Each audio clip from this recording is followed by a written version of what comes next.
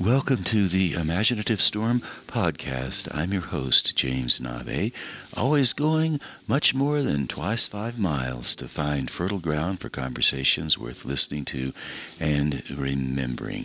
This show was aired first on WPVM-FM out of Asheville, North Carolina. Today, our subject is design, how design works in marketing, how design works in thinking, and how you can apply it to your life. Ji Chang is joining us today as my guest. She will reflect on some of those ideas and more. Ji is the founder and leadership director at a marketing firm in New York City, Yumi. She's also a professor at Parsons and a visiting lecturer at Pratt, as well as an executive coach.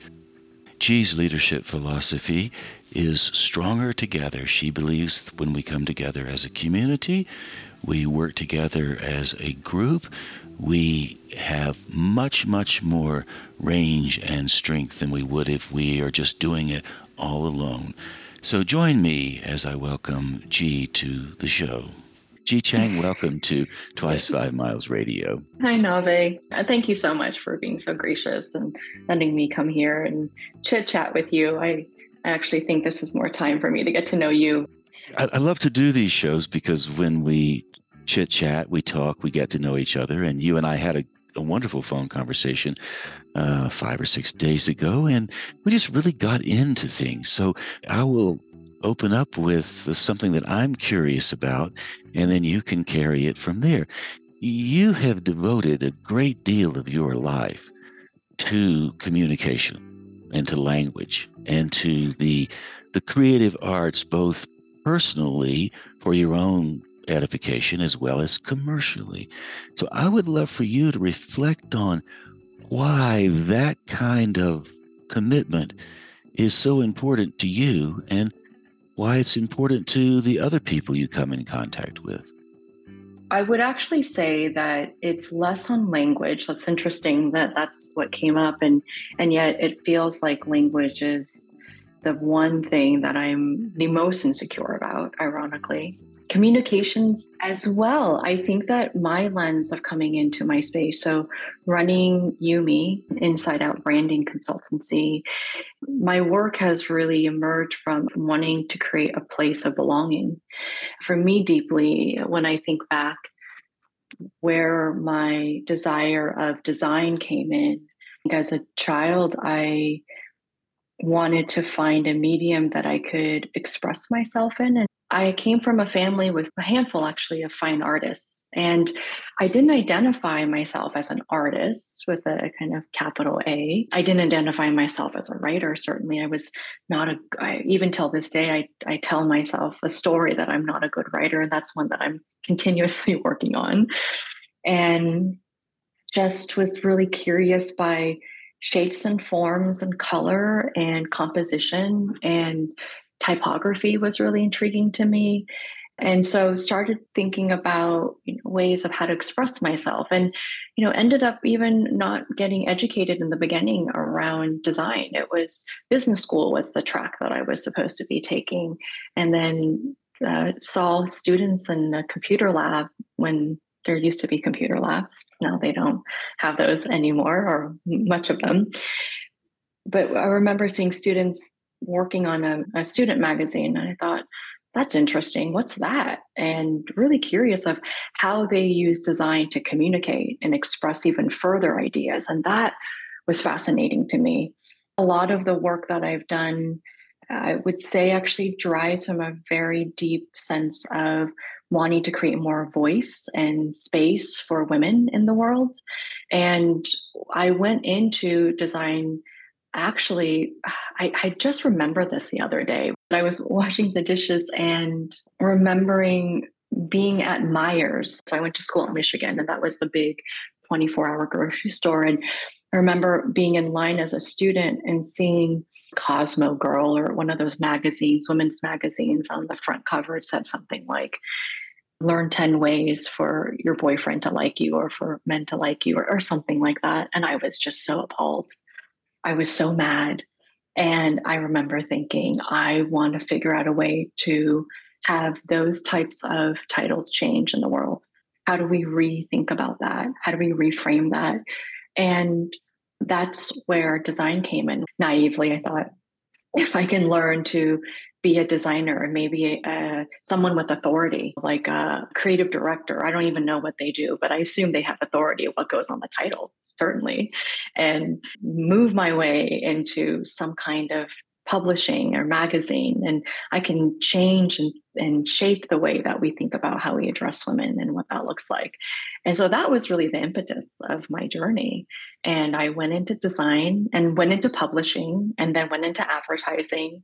And my life trajectory changed in the sense of, yes, I do commercial work, but it became deeper in terms of why do I do that? And the work that I do at YUME now is really looking at not so much of how do we support women per se from a gendered perspective, but really how do we amplify the feminine perspective and the feminine leadership that's lacking in the world.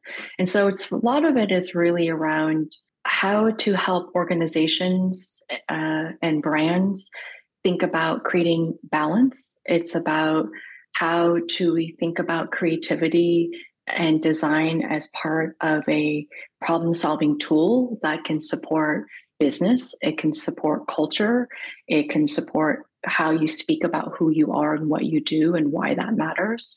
And it can support how we actually create true, meaningful change to help people in the world. When you say that bringing the feminine element or the feminine sensibilities, what would be an example of that? And how would that add value to an existing organization, maybe one that's up and running? Yeah, that's a wonderful question. Examples of that looks like listening versus talking. How do I listen as a leader versus always come in and have something to say? So it's being able to receive than just giving, holding space where it's much more holistic. It's holding complexity and understanding that that is possible, that we can be in space where we disagree and yet can come together and create and manifest something that can be remarkable. Showing up and being receptive and understanding that we're on a path of learning and a practice, and that there are no one binary answers, right? That there's a multiple perspective of answers to consider. It's a range of different ways. My belief is that it's not that the masculine perspective or the masculine type of leadership is wrong or incorrect. The way that I see leadership right now, we see a lot of masculine ways of leading. And again, this isn't gendered, actually, it's energetic. It's very similar to how we think about in Eastern philosophy, yin and yang, right? So we have a lot of yang energy that's in the world, and we see that. And I see that also reflected in the way that we do. It's the practice of doing. And my belief is that it needs to be counterbalanced with the practice of being, which is the yin energy, which is the year of the rabbit. That's what we're in now as well. So it's perfect to have this conversation. But the idea here is that that counterbalance could start to create a more holistic and healthy balance ecosystem within an organization, within a system, within your own self as a personal individual. And so it's just being attentive and understanding that there are these different modalities that we can consider. And we see it a lot in the world. We see companies and organizations talking about the importance of empathy, importance of listening is a big one, or how we think about compassion in the workplace. And so these qualities, although they're not calling it feminine, to me, I see and identify these principles as very feminine. And it's a practice that is still new to me. It's something that I am continuously practicing. I certainly have a lot of masculine energy in me. And it's the way in which I was trained. It was the way in which I was taught, especially being in New York City in the agency spaces. It's tough, it's aggressive, it is all-nighters, you do whatever it takes. And so it's unraveling also for me to learn what does it look like to actually be present and practice the art of being. And a lot of that also is the practice of letting go. You know, how might I let go? What does that look like? How am I willing to receive? instead of always be giving. Or another way to put that is, how do I just sit back and listen instead of always coming in and having something to say? You know, I always have an opinion. I always think I have the answers. And the practice is actually quite the opposite, to say, well, maybe I don't have all the answers. And maybe I can really use this time and ask a lot of questions to my team members or my clients and learn from them what possibilities might emerge and what wisdom I might be able to learn from their input and their conversations. So that's really the thinking there. So often when people talk about listening, they reference the idea that I am listening to the other person and the other person appreciates it.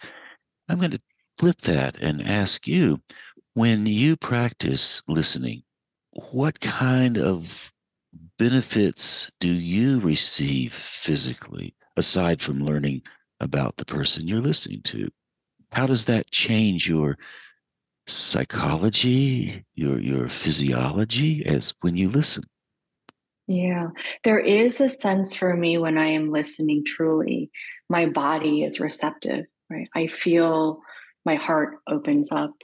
There's a softening that tends to happen when I'm truly listening, and I can tell the difference in my body when I'm not listening actively, because for one, there's rumination happening in my mind where I am already thinking about the answer, or I'm already filling in the sentence that someone is about to complete.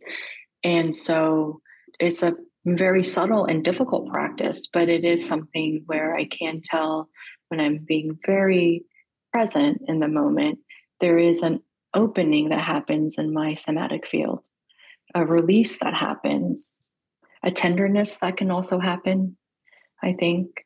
And I think that in that way, what ends up happening is the conversation becomes regenerative, which that to me gets me excited. Even as I say that, I can feel my body tingling. I get excited by the regeneration of things and that's the creative force that's coming into play with me, right? Or for me, where I get excited of what new things can emerge, what can happen, what are the possibilities. Conversations of possibilities are my happy place. And so that's what comes, I think, from these conversations when I am listening, where it does feel regenerative. It's, what are the different avenues that we can consider and think about? And that to me is my source of inspiration. It's my source of truth. How do we co-create things, I think, is really intriguing to me, and something that I've learned to embrace over time, where a lot of leaders and creatives have not been trained, including myself, of co-creation. It was always independent. It's my identity. It's my name and my signature I need to put on that. And the feminine leadership perspective is actually, the more the merrier. Actually, the more power we can actually bring together and bring something that can be so much bigger than what one individual can possibly achieve on their own. What you are talking about right now has given me we prize how we speak. We prize how we tell stories. We were born, we think, to speak, to lift our voice, find our voice. I'm wondering, based on what you just said, if we might be more born to listen as well as to speak. The baby's first cry. We always talk about the baby's first cry.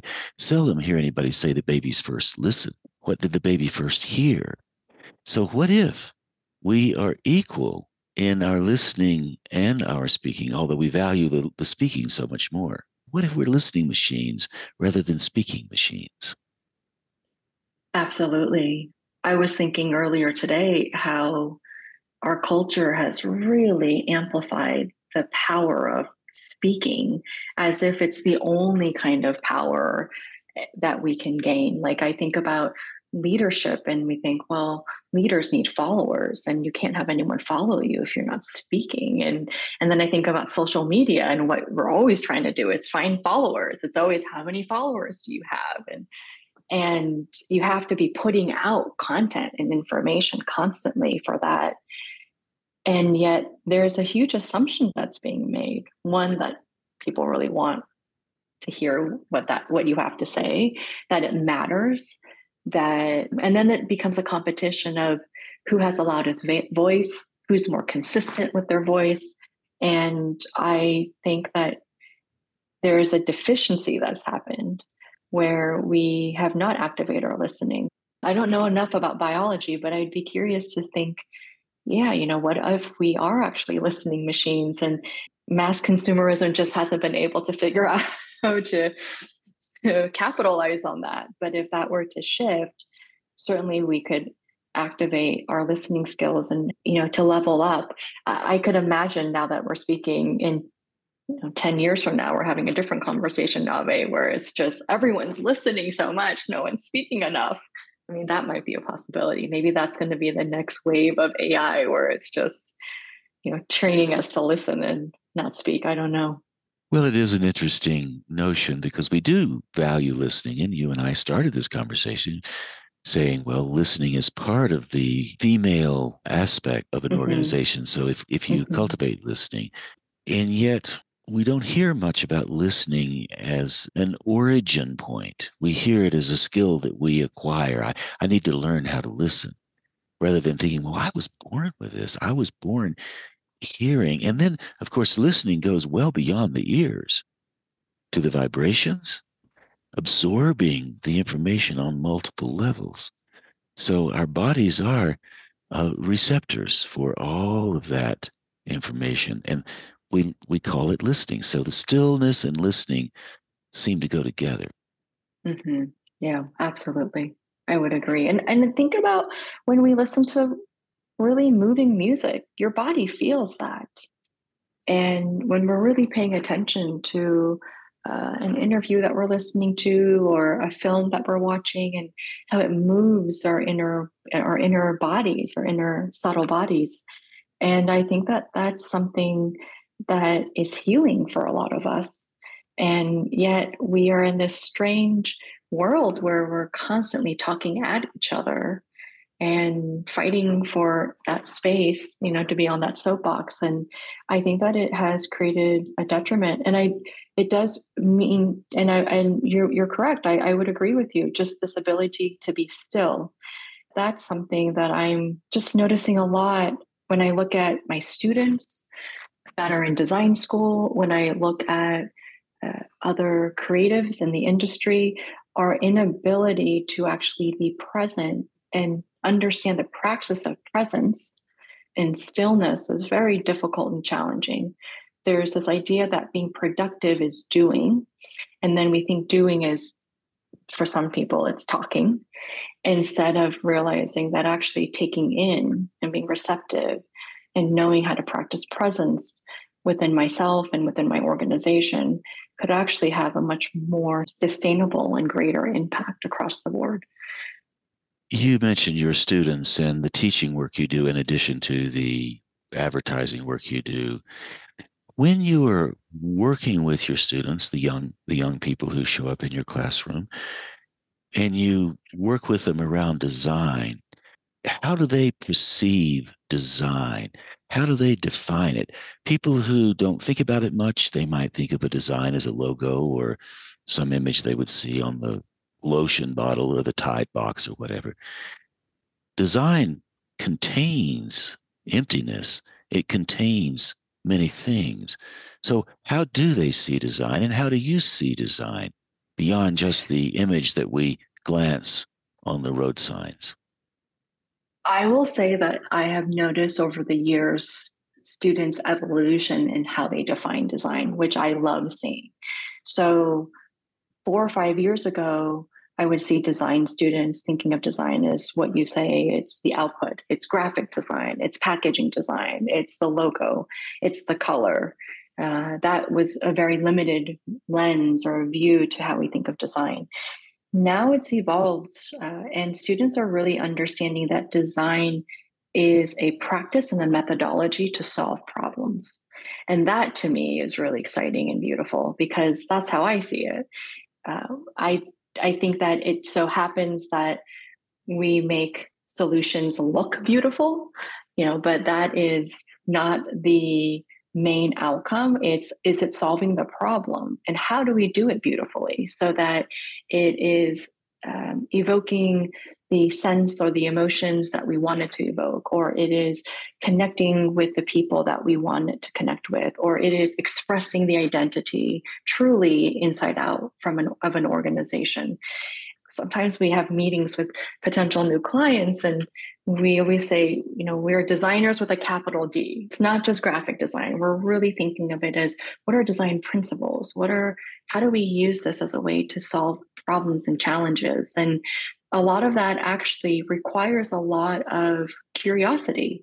It requires not just coming in and making assumptions, it's asking a ton of questions and trying to understand what are systemic challenges that are causing some of the problems that we're seeing today and within the organization, so that we can get underneath and start designing solutions that are foundational and then really ladder up to something that could be a messaging or a brand identity and a logo, but it really goes deeper in. We think of design at uni, at my consultancy, as inside out. So we're really looking at what are the interior aspects of an organization, the culture, the mindset, the leadership that is impacting the organization as a system, and how might we think about design tools and processes to help shift whatever needs to be shifted for them to be more productive, for them to be more innovative, for them to create more trust in an organization and accountability. And then in addition to that, it starts to then express itself way outwards, which is the tone of the organization, right? How they look, speak, and feel. That all becomes the external expression of the organization. So when I think about design, it's a tool, and the way that we use it is this inside out approach where we're thinking about it holistically of how do we think about design methods and tools to help bring an organization together. You think organizations have similar interior profiles to a human interior profile? So I'm emotional, maybe I'm careless, or maybe I'm love details, maybe I'm more broad, maybe I'm more narrow, maybe I'm political in one way or another. I have all of this wrapped up in me, and I have every emotional state that has ever existed functions through all of us. Are there overlaps between organizations and humans, and what are the differences? Certainly. I mean, of course, I think that an organization is only a collection of humans and all their dysfunctions. So it's just going to be a nice, hot, dysfunctional mess that we're trying to organize and have the ability. I think about families where maybe most of us, I certainly don't have the ability to organize the dysfunction in my families. No one will listen to my rules, but within an actual proper org, there'll be at least some kind of process, hopefully, that will allow for some kind of reorganization or reconsidering or remanaging, designing, thinking how an organization exists. Every leader and every collection of leaders, and we know this and have experienced this, impacts the entire org. How an organization is set up. Is it a traditional kind of pyramid model? Is it more of a holacracy? Is it decentralized? To what extent is it? I think that all the different facets that leaders bring, their challenges, their visions, their insecurities, all come together to form the ecosystem and the culture and the essence of an organization's spirit. And that's something that we really need to keep an eye on. And it's difficult for a lot of leaders to be able to have that conversation.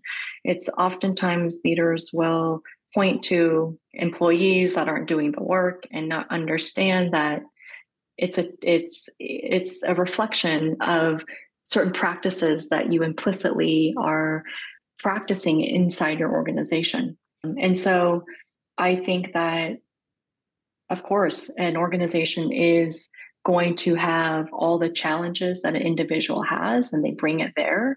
And we either know how to deal with that within a organized team of sorts, or we don't. And we just project all of our crap onto other people and do that all day. And we've all experienced that, whether we're on either side of the fence, or we learn how to create a sense of awareness of ourselves and of each other, and start to figure out how are we going to coexist in a way that we can come together and do the things that we were hoping and meaning to do. So what does that look like?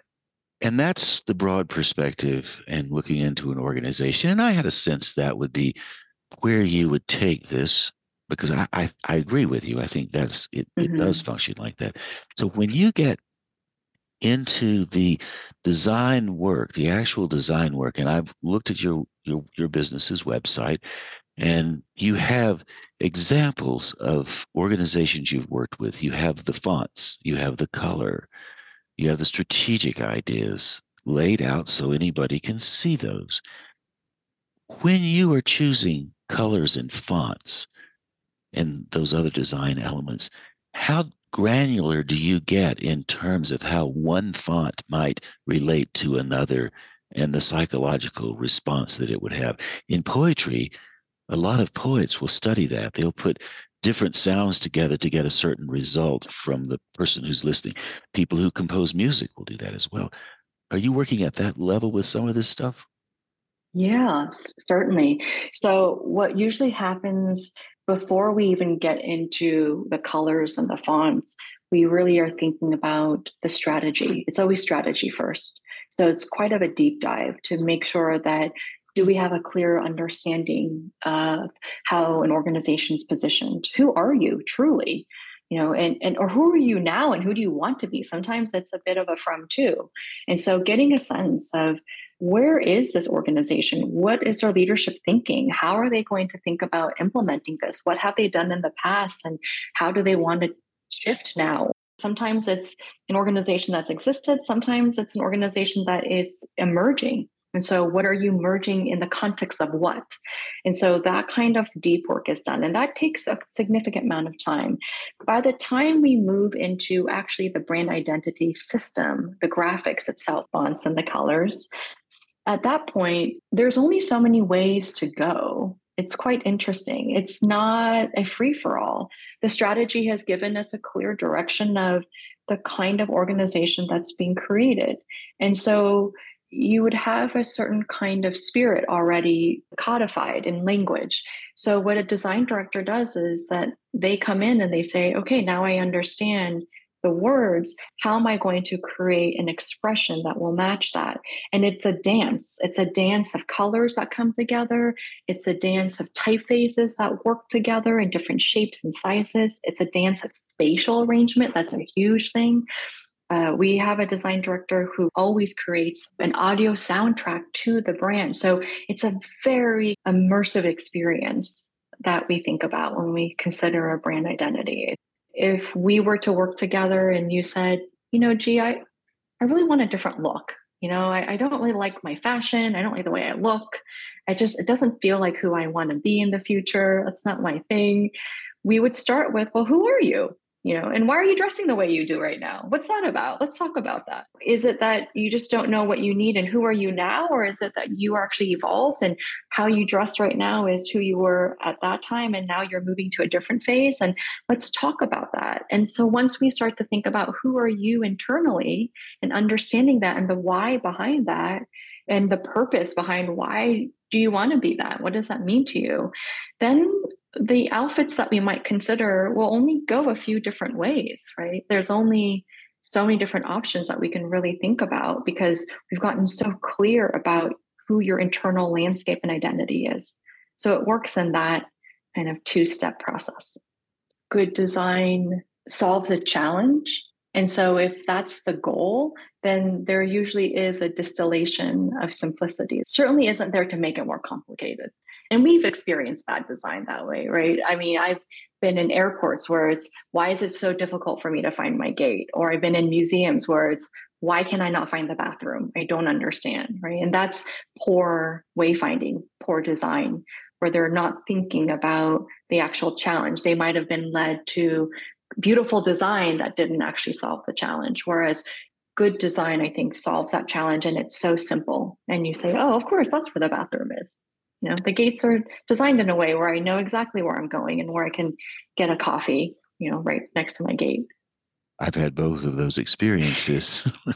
What would be an example of a strategy and then the implementation of that strategy that you could offer us, especially for people who are listening to this and they maybe have never had a conversation with somebody that understood advertising at the level you understand it? How would that work? So, the simplest way to think of it is being able to articulate your vision, mission, and your values. So, if one were to articulate what their vision is, which is what we call their North Star, your vision of the world, and then the mission, the way that we define it, is how you plan on achieving that big, audacious vision. And then the values that support that. And it's important when we think about the values that support that, it's not just the words, it's the definition of those words, because everyone has a different definition of it. So add texture to that. Really go in and explain what that means in however form that makes sense to you. Sometimes values can be a manifesto that's beautifully written. You could have it be poetry. You could have it be list of bullet points that have sub bullet points that describe the values, but really go in and explain what that is.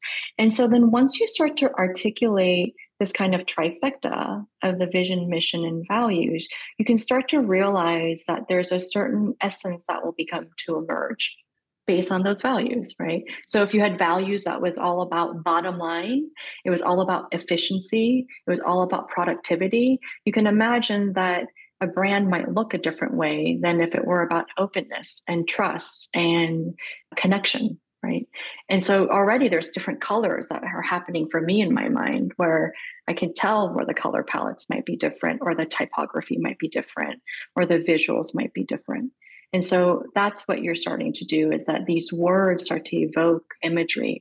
The logo itself and the colors itself and the images itself, it's not the work in itself objectively that creates the brand. It's our association to those images and colors and those visuals that we're really looking at that evoke the entire identity system that we're creating here. I've looked at your work and it has a very clear identity and it represents you. You are a leader. You're working in New York. You are in that role with other people working around you. You certainly understand that your mission always evolves and your vision changes. And yet, looking into your world from my point of view, okay, G has a sense of who she is and what she wants to do. How does that make you feel as a leader? And how do you use that sense of balance, perhaps, to help the others around you, including leading your students? I think that the first thing that comes up for me as you were speaking is that I have, over the years, been able to evolve my own personal practice and take. When I was much younger, I think I came into the industry trying to prove something, trying to prove myself. A lot of creatives do that. We come in and we're proving and trying to show our worth and our value. And it's not to say that that still isn't a challenge that I have. I think that a lot of creatives, including myself, have that constant challenge. But it's been helpful for me to reframe how I think about my work. And I really do think of my work as being a supporter in service of the people that are around me. I teach only so as long as I am needed and required. And I say that over and over again. I will stop teaching the minute you don't need me. And I always ask, was this helpful? How was it helpful? How can I improve? Because I feel a very deep sense of duty there. One of my purposes of being here on earth is, how can I contribute? How can I support? How can I support other people to find themselves? I don't know if I have a strong sense of myself. I think that I'm always questioning that too and reevaluating, who am I? How am I reifying what self is? And how do I deconstruct that? What am I grasping onto? What am I not? And that's a really tough practice to have as an individual. I think for a lot of clients of mine, every time I start a branding project, I always start with, this is going to be a spiritual process. And I cannot tell you how many times, I would say pretty much 9.9 out of 10 times, clients will just not understand what that means, but it does. It really tests. They'll say, I'm not spiritual. And they say, well, we'll talk about what that means for you when we start feeling some of this tension and friction, because there is a very strong hold we have to who we are and how we need to show ourselves in the world. And that's very challenging for so many of us. And so a lot of my work, the way that I look at it is I'm been able to embrace truly being a learner and being curious. I teach to learn. That's why I teach. If I had the option, I would be in school for the rest of my life. And I teach so that I have an opportunity to learn more and more. Being able to teach allows me to go deeper in content that I would not push myself to go into. I'd be kind of curious, but would I really go deeper into understanding the tectonic plates that come into place of how I'm going to build this thing? I love learning from my students. I get so delighted when I come out of class and I learn something new. It could be anything. It could be, something about TikTok that I just recently learned and I was delighted by. It could be a new type of practice that's out there I've never heard of, or a new type of designer that I've never known of. And so that's a big part of it. So I think being motivated to think of my life journey as a place of practice and a place of learning allows me to not feel pressure on myself. I don't have the answers. I mean, most of the times, the people that are sitting across a room actually have more of the answers than I do. And so my job is really, how do I hold space to start seeing what those seeds are, and how do we grow that together to start to see what emerges? And so this kind of emergence is what's exciting to me. And I think that has been so far the way that I have interacted with my students and my clients and try to take that kind of perspective. I would also say that it's challenging in the consultancy space because consultants are historically known and were paid to have the answers.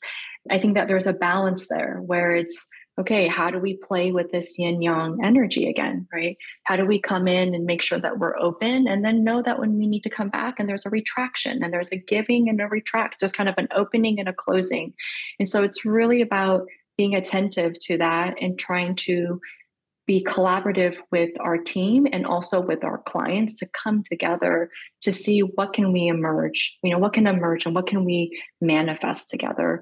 I find it very difficult and challenging and also physically just traumatic almost in a way when it feels like there's all of this pressure for one person to have all the answers, because I don't think that that's true. I don't think that's possible. No one person has all the answers, and to put that much pressure on one person is a strange concept for me more and more. And to put that on myself feels like a strange concept. And so releasing myself from that idea of perfectionism or knowing everything or thinking I know everything, I think has liberated me and the people around me to say, there are times where I don't know, or there are times where we will learn this together. Or there'll be some times where I'll say, well, based on my experience, this is what I've learned. And maybe that applies to you, or maybe it doesn't. And if it doesn't, let's talk about that. And so that's the approach that I've taken so far. Your students, you've mentioned them many times. Exactly what subjects do you teach these students, and why are they so drawn to your subjects? I'm assuming teaching them design, but how does that work? Yeah, so I teach two very interesting topics, I think, in the design school. The first one was I started teaching at Parsons for their undergraduate program.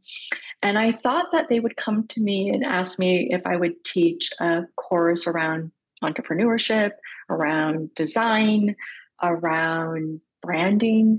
And they actually asked me to teach a course around creative team dynamics. How do creative teams come together? How do they actually work together? Can you teach something like this? And I said, I think so. I mean, I lead a lot of teams, and started to really think about and dissect what are the different areas that I want to think about of how creative teams work together. Because a lot of the times there's an assumption that if you just put a bunch of people together in a room, they'll just miraculously make something. And that's not true. We know that there's tension that will happen. So that's one topic that I spend my semesters on.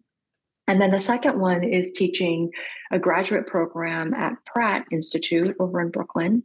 And I teach a course around design management. And the way that I teach it, it's at the intersection of leadership, it's business, and it's a brand identity. So it's really what we are doing here at UME. It's that same type of work. We're thinking about the intersection of how do we think of culture? How do we think about design? How do those things impact each other? And how does that help frame up the business and the business model of an organization? I'm now thinking about the people who are listening to this show and they're out there with their idea and they're thinking, well, this is great. G has all of these connections. She has all of this knowledge. She has all of this work that she can do.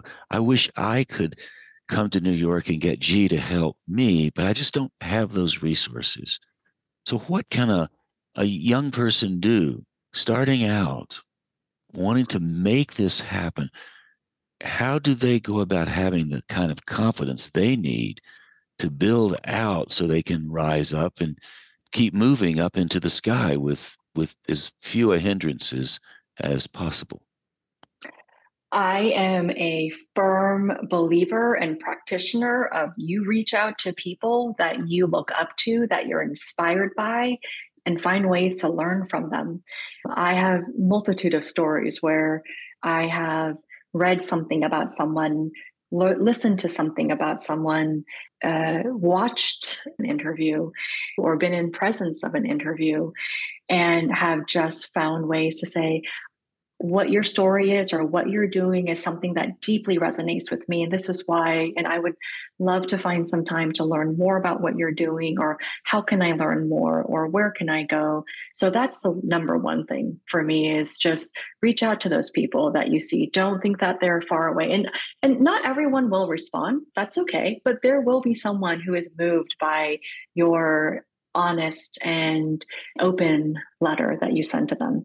And I've had people like that in my life who have really changed the trajectory of my career, where I was in high fashion and advertising, and I've moved into a much more integrated and impactful space that is really thinking about design systems. And that didn't happen overnight. I had to find a new community and new people and new friends.